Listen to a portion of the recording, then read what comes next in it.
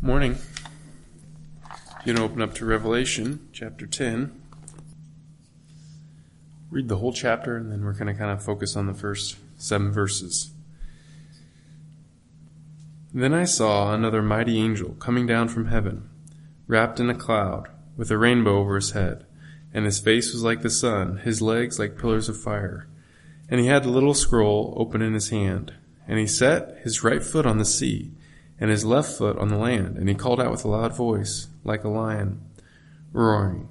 And when he called out, the 7 thunders sounded, and when the 7th thunder sounded, I was about to write, but I heard a voice from heaven saying, Seal up what the 7 thunders have said, and do not write it down.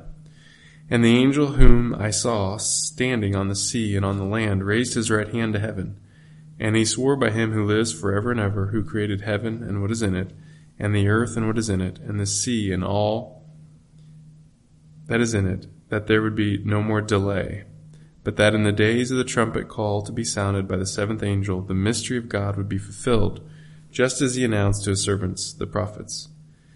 Then the voice that I had heard from heaven spoke to me again, saying, Go, take the scroll that is open in the hand of the angel who is standing on the sea and on the land. So I went to the angel and told him to give me the little scroll, and he said to me, Take and eat it. It will make your stomach bitter, but in your mouth it will be as sweet as honey. And I took the little scroll from the hand of the angel and ate it. It was sweet as honey in my mouth, but when I had eaten it, my stomach was made bitter. And I was told, You must again prophesy about many peoples and nations and languages and kings. Why don't we pray together one more time before we... Father, we just need your help. This is a more difficult book to go through, and we need help. We pray that you'd be here with us, give clarity, give help, and we're just looking to you. You said that we're blessed if we read and hear and keep the book that you've given us, and so we're asking, please have mercy on us, please bless us just like you said. We're trusting that you will. Amen. All right, to start, by way of introduction, I am going to say something that I say a lot probably, but it's really significant and something that I really think about and I really want in our life as a church, but in my life as an individual as well, is for us to be, the way you could just say it is biblical, just to be biblical, actually be biblical. And what I mean by that is just whatever the Bible says, we just believe it. And another piece of it that's hard to do is to things that are big in the Bible, that we treat those things as big. And it seems like we really struggle with that as human beings, that we have our own little things and we want to focus on them. And it's so hard to sometimes see that we're making a little thing a big thing, or vice versa, we're making a big thing a little thing. But one way that we can correct that is just being in the Bible. Preaching through books of the Bible, things that come up a lot, things that the Bible emphasizes that we don't. And I don't know about you, but as I read through the scriptures, there's so many times that I'm just surprised at the things that are said, about how often they're said, and about how they're said. And it's helpful that the Bible's there to constantly correct us and help us and guide us. But it's a constant battle to really stick close to the scriptures. I'll give you a couple examples here. This is not what we're going to talk about today, but other examples. There are things that the Bible has a lot to say about, but we focus on maybe other things. And it can really affect our life in a big way. I'll give you one example here. Emotions. Emotions are a big part of the human life, right? Anybody have emotions each day? Right? And we have to work through that. And especially when they're difficult emotions. And I think I've shared this before, but I don't know that I've ever heard a sermon on a theology of emotions. How do we as Christians handle emotions? On the other hand, I have friends that are part of, churches that want to be biblical that have a really, really bad theology of emotions. And that really hurts them in the day-to-day. I'll give you one example. I had a friend who basically was telling me, if I'm discouraged, my church's teaching is that's because you're in sin. You should be encouraged all the time. You shouldn't be feeling sad. You shouldn't be feeling down. You shouldn't be feeling these bad emotions. Think about how that would affect your life. If you really believed that, that would be really hard. And so we could do that in lots of areas, and that's obviously not true. There's many examples throughout the scriptures of people feeling down, right? David ends one of his prayers, God, turn your face away from me so I can smile before I die. Amen. I mean, that's pretty discouraged, right? And he's writing scripture at that time. And so the reality is if David can pray that, then if somebody prays that here, we should not be like, oh, wow, what a sinner, something like that. This is just one example. Now, that's in the negative side. Today, we're going to focus on something on the positive side of this idea of making the big things big and keeping what the Bible has to say clear in our minds. And on the positive side, there can be little things that we're missing that would change our life dramatically in the day-to-day that the Bible's really clear on.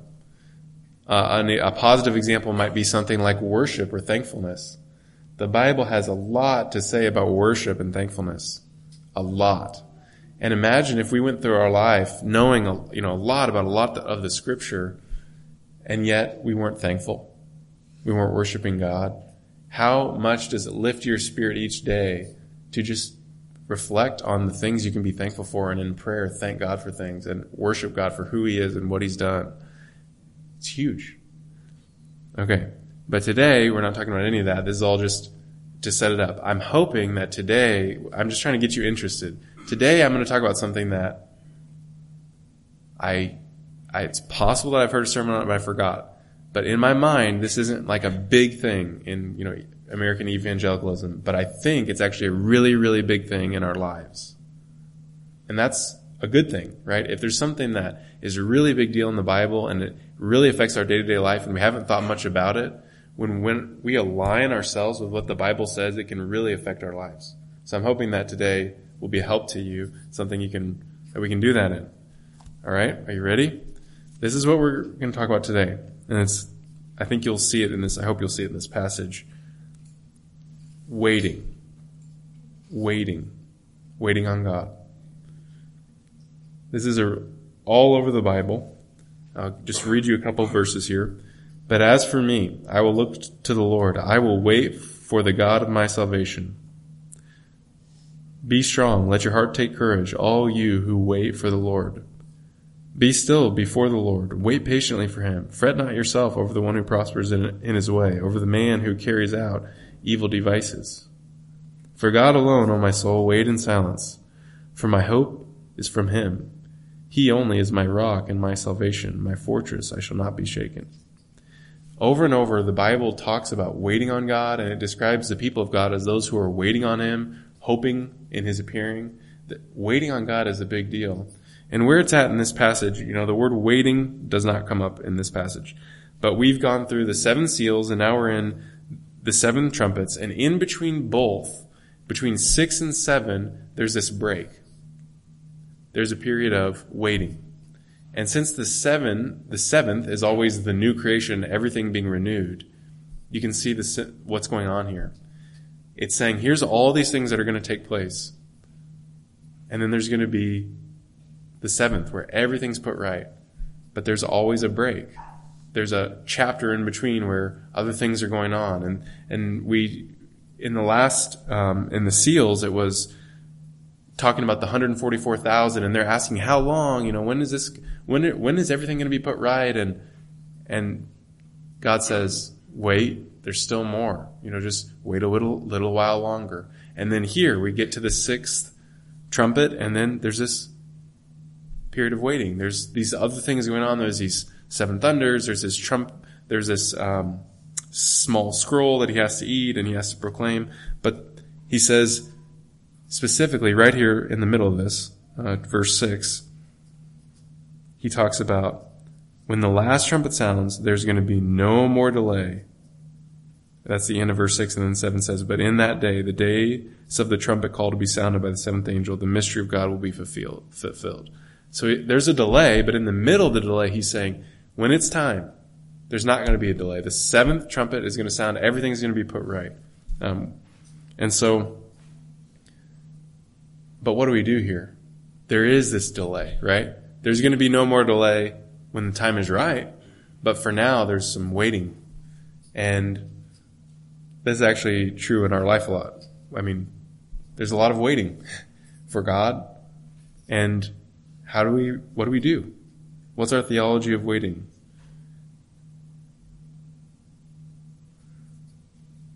And we're going to look at that here, and we're going to jump around a little bit, but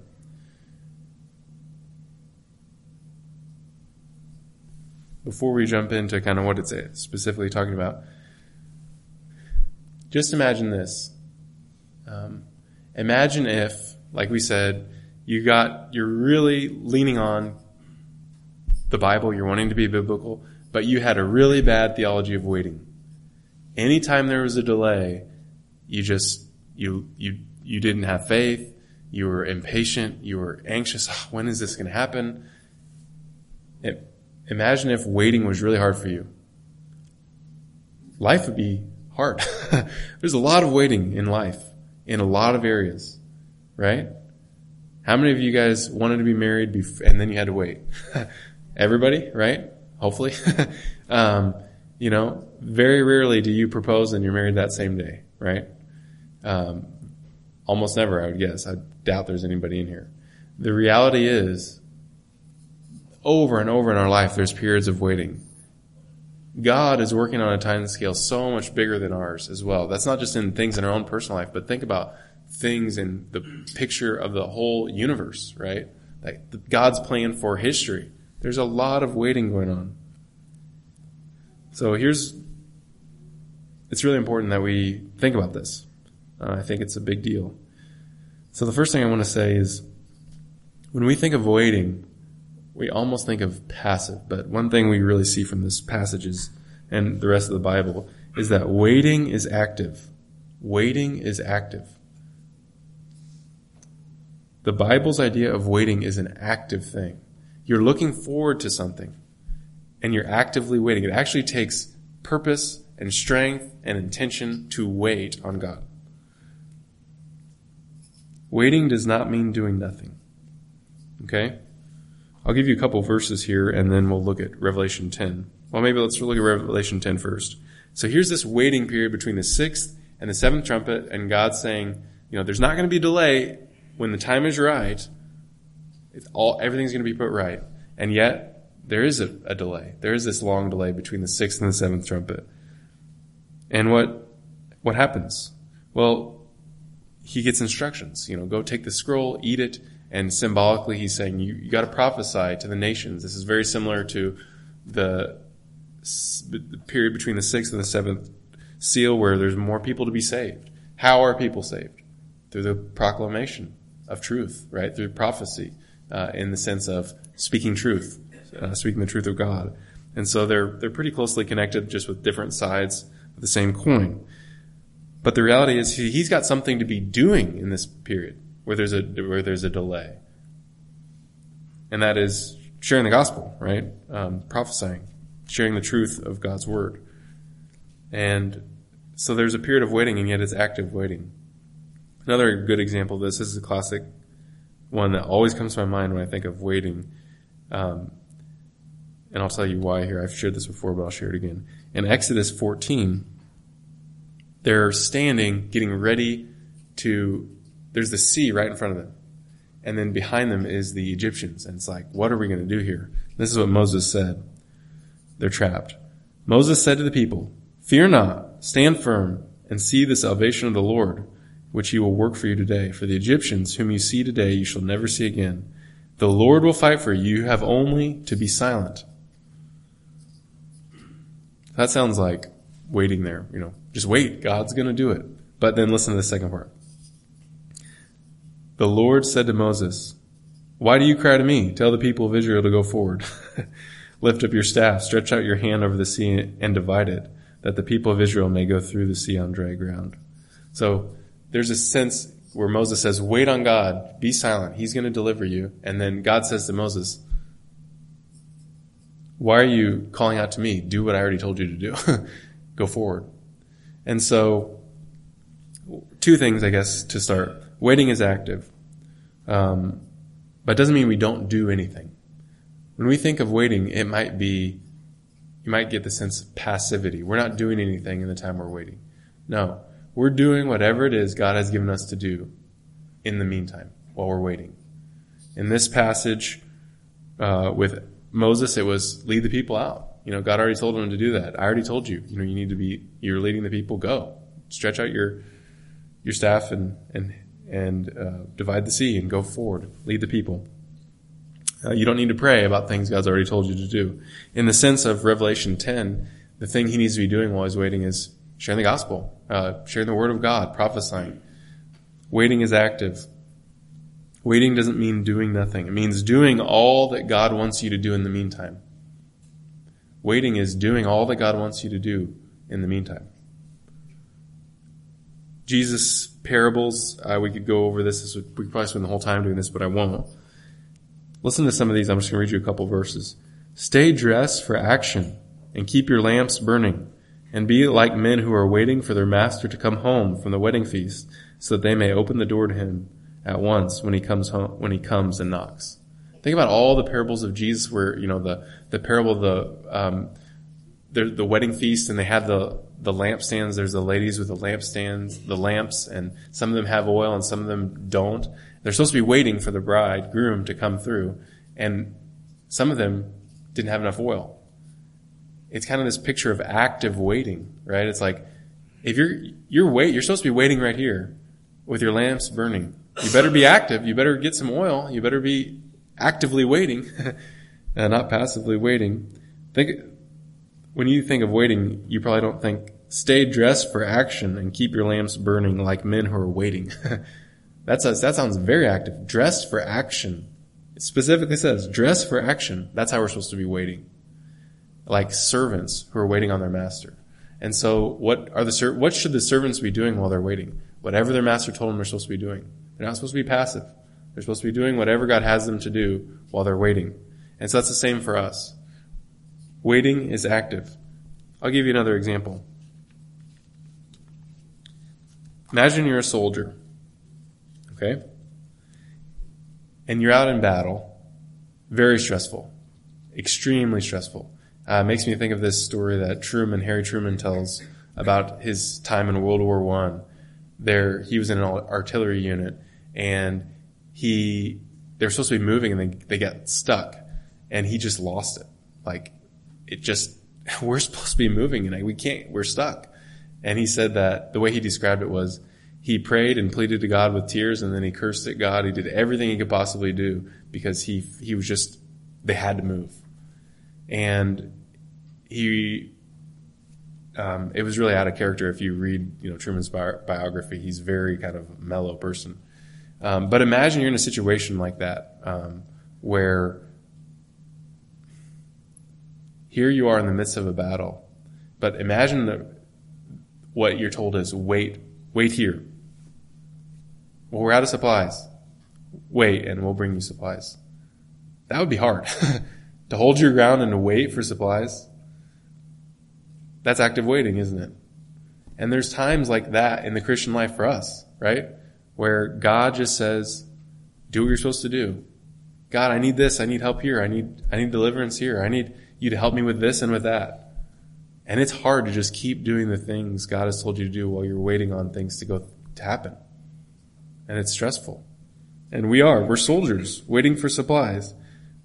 Or what if you're a soldier and you're in the midst of a battle, there's, bombs going off, you're right in the middle between maybe, your army behind and the enemy ahead, and the instructions are, wait for instructions.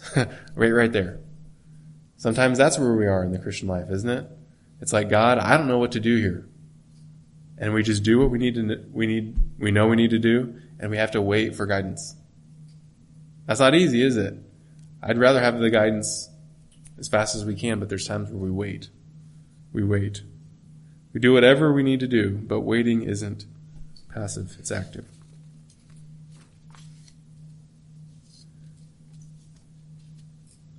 I'll give you one more illustration of that later, but we'll move on to the next thing. Waiting requires an acknowledgement that we aren't in control. Waiting requires an acknowledgement we're not in control. I wonder if this is part of the reason why waiting is so hard for us. We want to be in control, right? I want to go on to the next thing. I want this thing to be fixed. I want to be in control. But there's a lot of things where we're not in control, right? There's things in your life where you are not in control. And you're a lot of times in those moments are the moments when you're forced to wait, right? We're not in control. There are things that we can't do and things that we aren't in control of. And we will never, ever, even in eternity, have absolute control over our lives, which means there's going to be periods of waiting. You're never going to be even fully in control of your own day, let alone all of your life. I was thinking about this as I was preparing, and sometimes with my kids I get frustrated, and a lot of times it's when I'm waiting. And kids do things differently than adults, right? So when you go to the bathroom, sometimes you probably don't bend over and pretend to wash your hands on the floor and then do that for 2 or 3 minutes and then actually go wash your hands. Like a practice, of washing your hands in your mind, or sing songs, or, go and open every drawer just to make sure what's in there, things like that. And it's like, it's not wrong for kids to do that. But for me, I start getting frustrated. I start getting anxious. And why? I'm not in control. I want you to do it exactly the way I want you to do it. Is there anything wrong with pretending to wash your hands and then actually wash your hands? Not really. No. The reality is, what's going on in my heart there is, I want to be fully in control. I want not only you to do what I want you to do, I want you to do it the way I want you to do it, and the time I want you to do it. And that's not right. And that's wrong in my own heart, to get frustrated in those moments.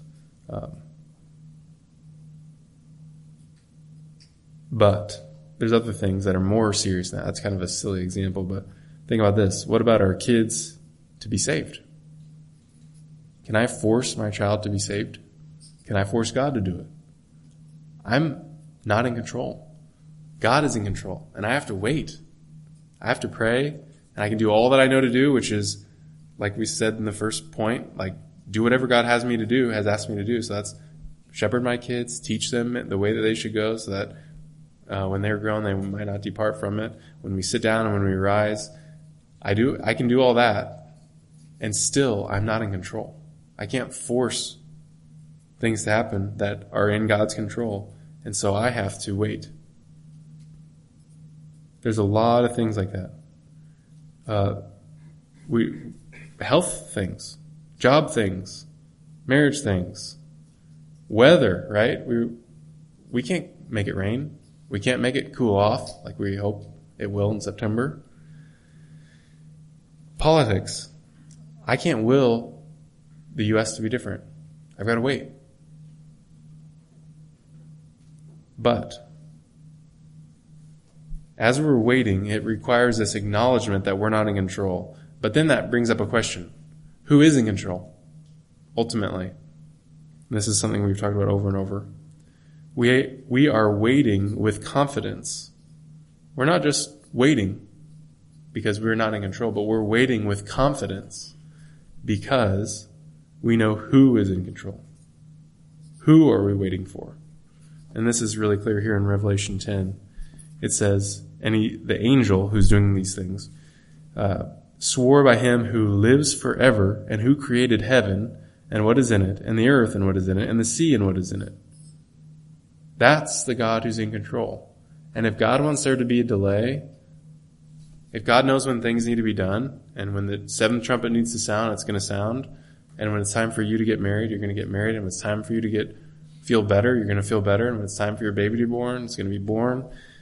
And when it's time for you to get a different job, you're going to get a different job. When it's time to reign, it's going to reign. And when it's time for our kids to be saved, they're going to be saved. And when it's time for the politics to be different, it's going to be different. And Doesn't mean we're passive. It doesn't mean we don't do all the things we need to do because God's ultimately in control. It means while we're doing everything we know and we ought to be doing, we trust, we wait with confidence that God is in control and that he's good. We can't control when Christ will return, right? We want Christ to return. But I know that the one who is forever and ever and created heaven and what is in it, and earth and what is in it, and the sea and what is in it, that, like Andy was talking about, that is the Lord of hosts, I can trust that the mystery is going to be fulfilled just as he announced to his servants. God's going to do exactly what he said.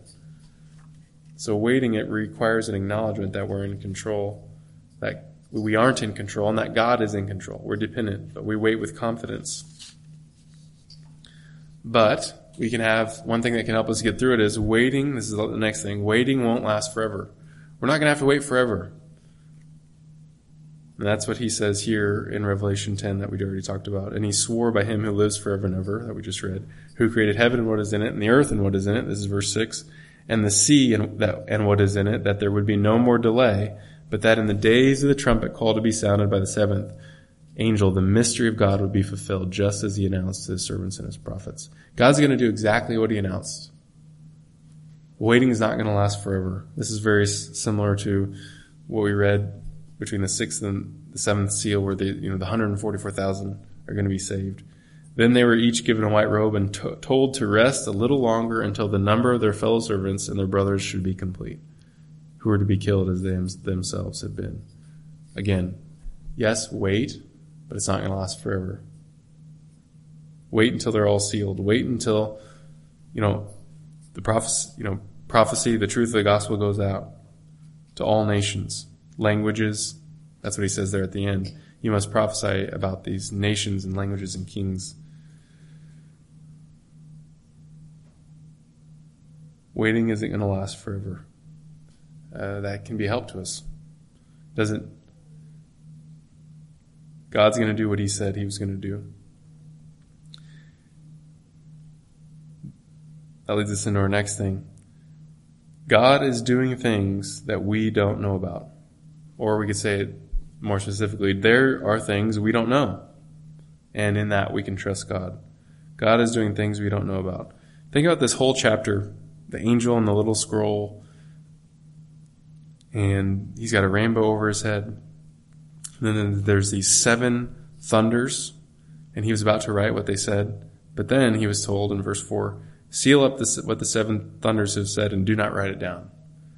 So we could speculate on what they are, but it seems kind of futile because we're not supposed to know. He said don't write it down. What can we take from that?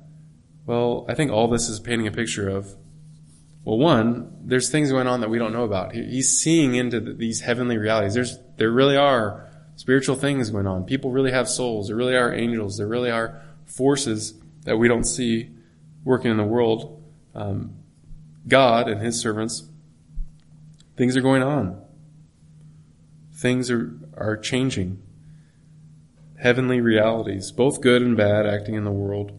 But one thing we can just take from this simply is that God is doing things in the world. Makes me think of Jesus, where he talks about the Spirit moving. The Spirit is like the wind. You see it coming, and you don't know where it's going or where it came from, but you hear the sound of it. God's doing these things, invisible things in people's hearts, in the world, in people's lives, and there's just things we don't know about. Why are you waiting? There's times where, and many times, we don't know, but that doesn't mean God's not doing something. There's invisible things going on. This is like what we talked about. See how much kind of is wrapped up in waiting, like God's sovereignty, us not being in control, and also us not knowing the future? Like, isn't there many times in your life when you have wished something would come faster, and then looking back, aren't you glad it didn't?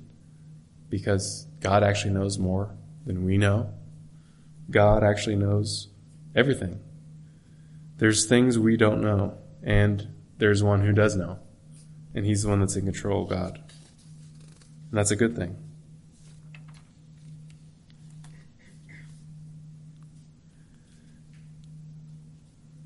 Yeah, it's a big deal. It would be a wonderful thing if we could get to the place where we just say, I don't know, and that's okay.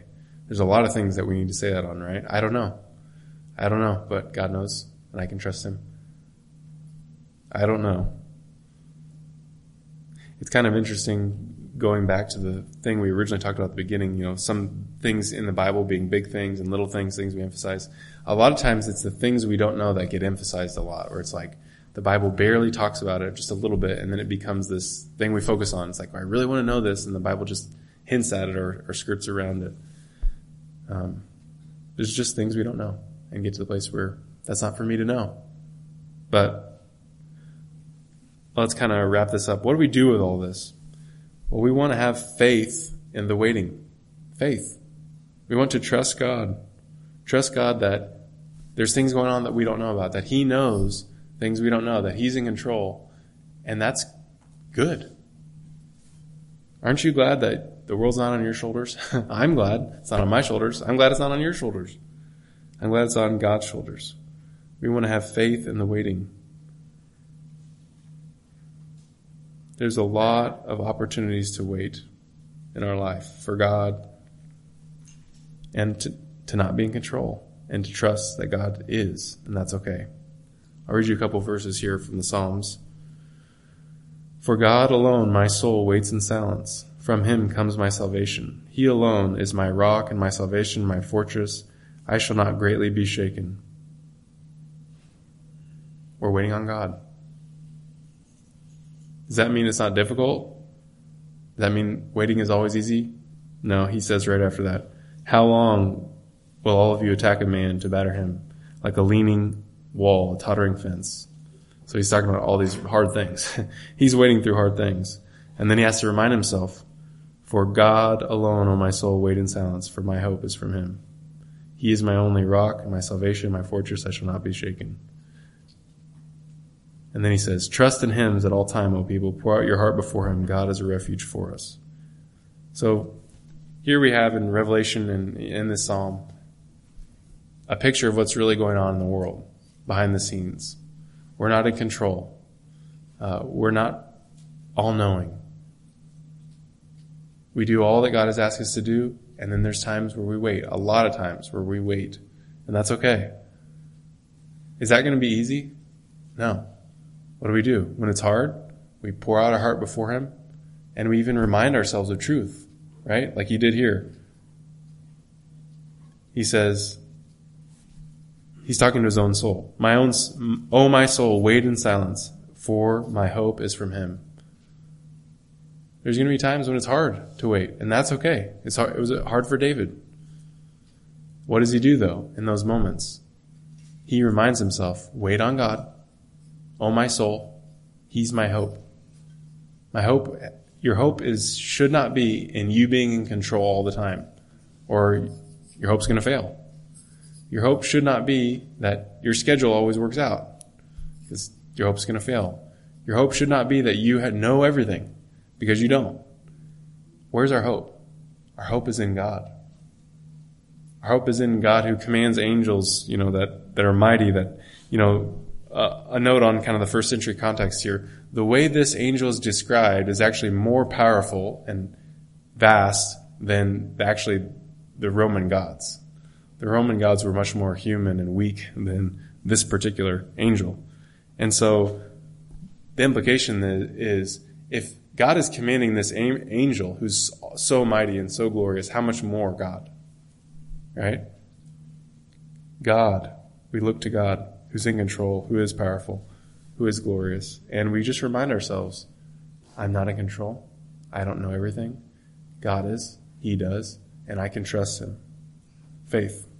Not easy, but we continually remind ourselves of these things. I'll give you one more verse here from the Psalms. Psalm 40. Blessed is the man who makes the Lord his trust.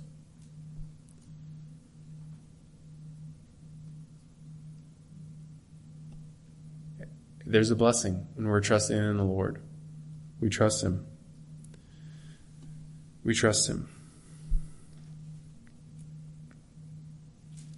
Okay.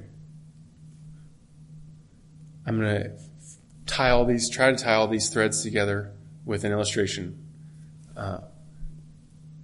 and kind of tie all these ideas into one hopefully memorable thing.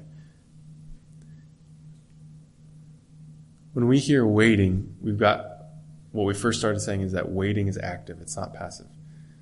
And I'll give you an example. Imagine if, I'll just say this. I'll say it to me. I need you to listen to me and do me a favor. And you said, sure, I'll do that. Okay. I need you to meet me downtown on the square tomorrow. I'm not sure exactly what time, but will you be there around this time and just wait until I get there? Okay? Sit on this bench and maybe I have something that I need you to give me. Maybe it's an envelope, or maybe watch my kids, or something like that. And you're waiting, and it gets longer and longer and longer. The longer it gets, the harder it's going to be, right?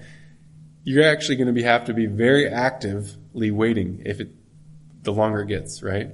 If it gets to be the sun's starting to go down and you thought, man, surely he would have been here 2 hours ago.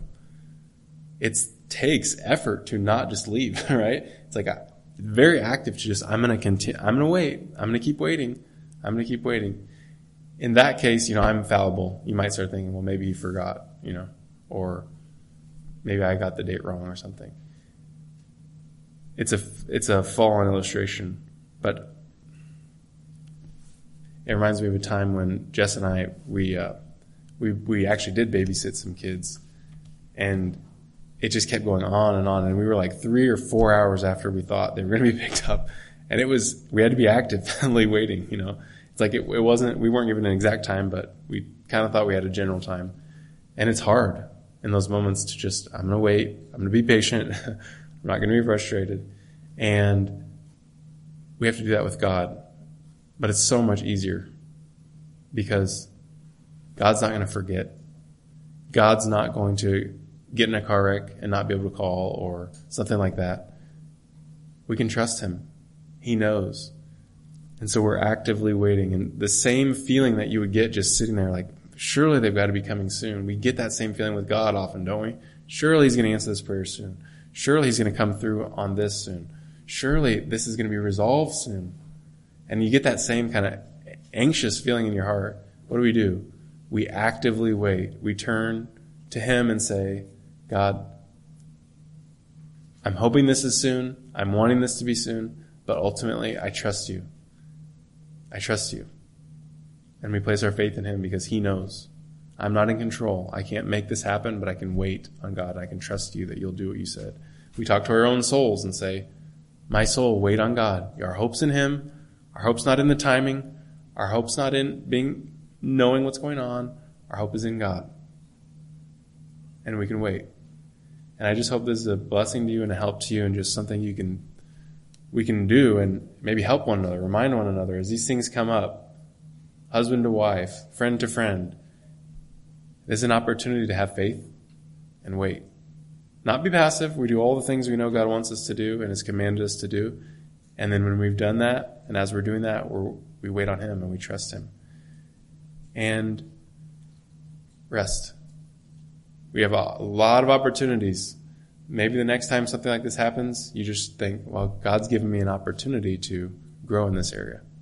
Grow my faith by trusting him in the midst of difficulty. And wait and have faith actively. Our faith is like a muscle. We use it. As we use it, it grows stronger. And if we don't use it, it's weak. But we can grow in our faith. And this is an area where I hope it's a help to you. And it's something that we face all the time. There's probably many things at each time in our life where we're waiting on God for something. 1 thing, 2 things, 3 or 4 things. And we can do it with faith. All right, why don't we pray together and then have our meal. Father, thank you that you're in control. Just confess this is an area where I struggle and need help and want to grow and want to be faithfully waiting, confidently dependent on you. full of faith in who you are and your control. And so I just pray you'd help us all. Just can imagine just peace and that can come and just from looking to you and really having trust in you in the midst of these difficult things where we have to wait. Would you help us to have that? Would you fill us with peace? And would you make us really okay with being dependent on you and fill us with confidence in you, that you will do what you said, that you'll do what you know is right and best in the right time. We're looking to you for help, and we're thankful for forgiveness. We're thankful that we can ask for forgiveness and be forgiven all the areas we fall short. And we do ask, Lord Jesus, would you come soon? We do want you to return and put all things right. And on the other hand, we know that we can trust you with the right timing of that. We ask this all in your name, Jesus. Amen.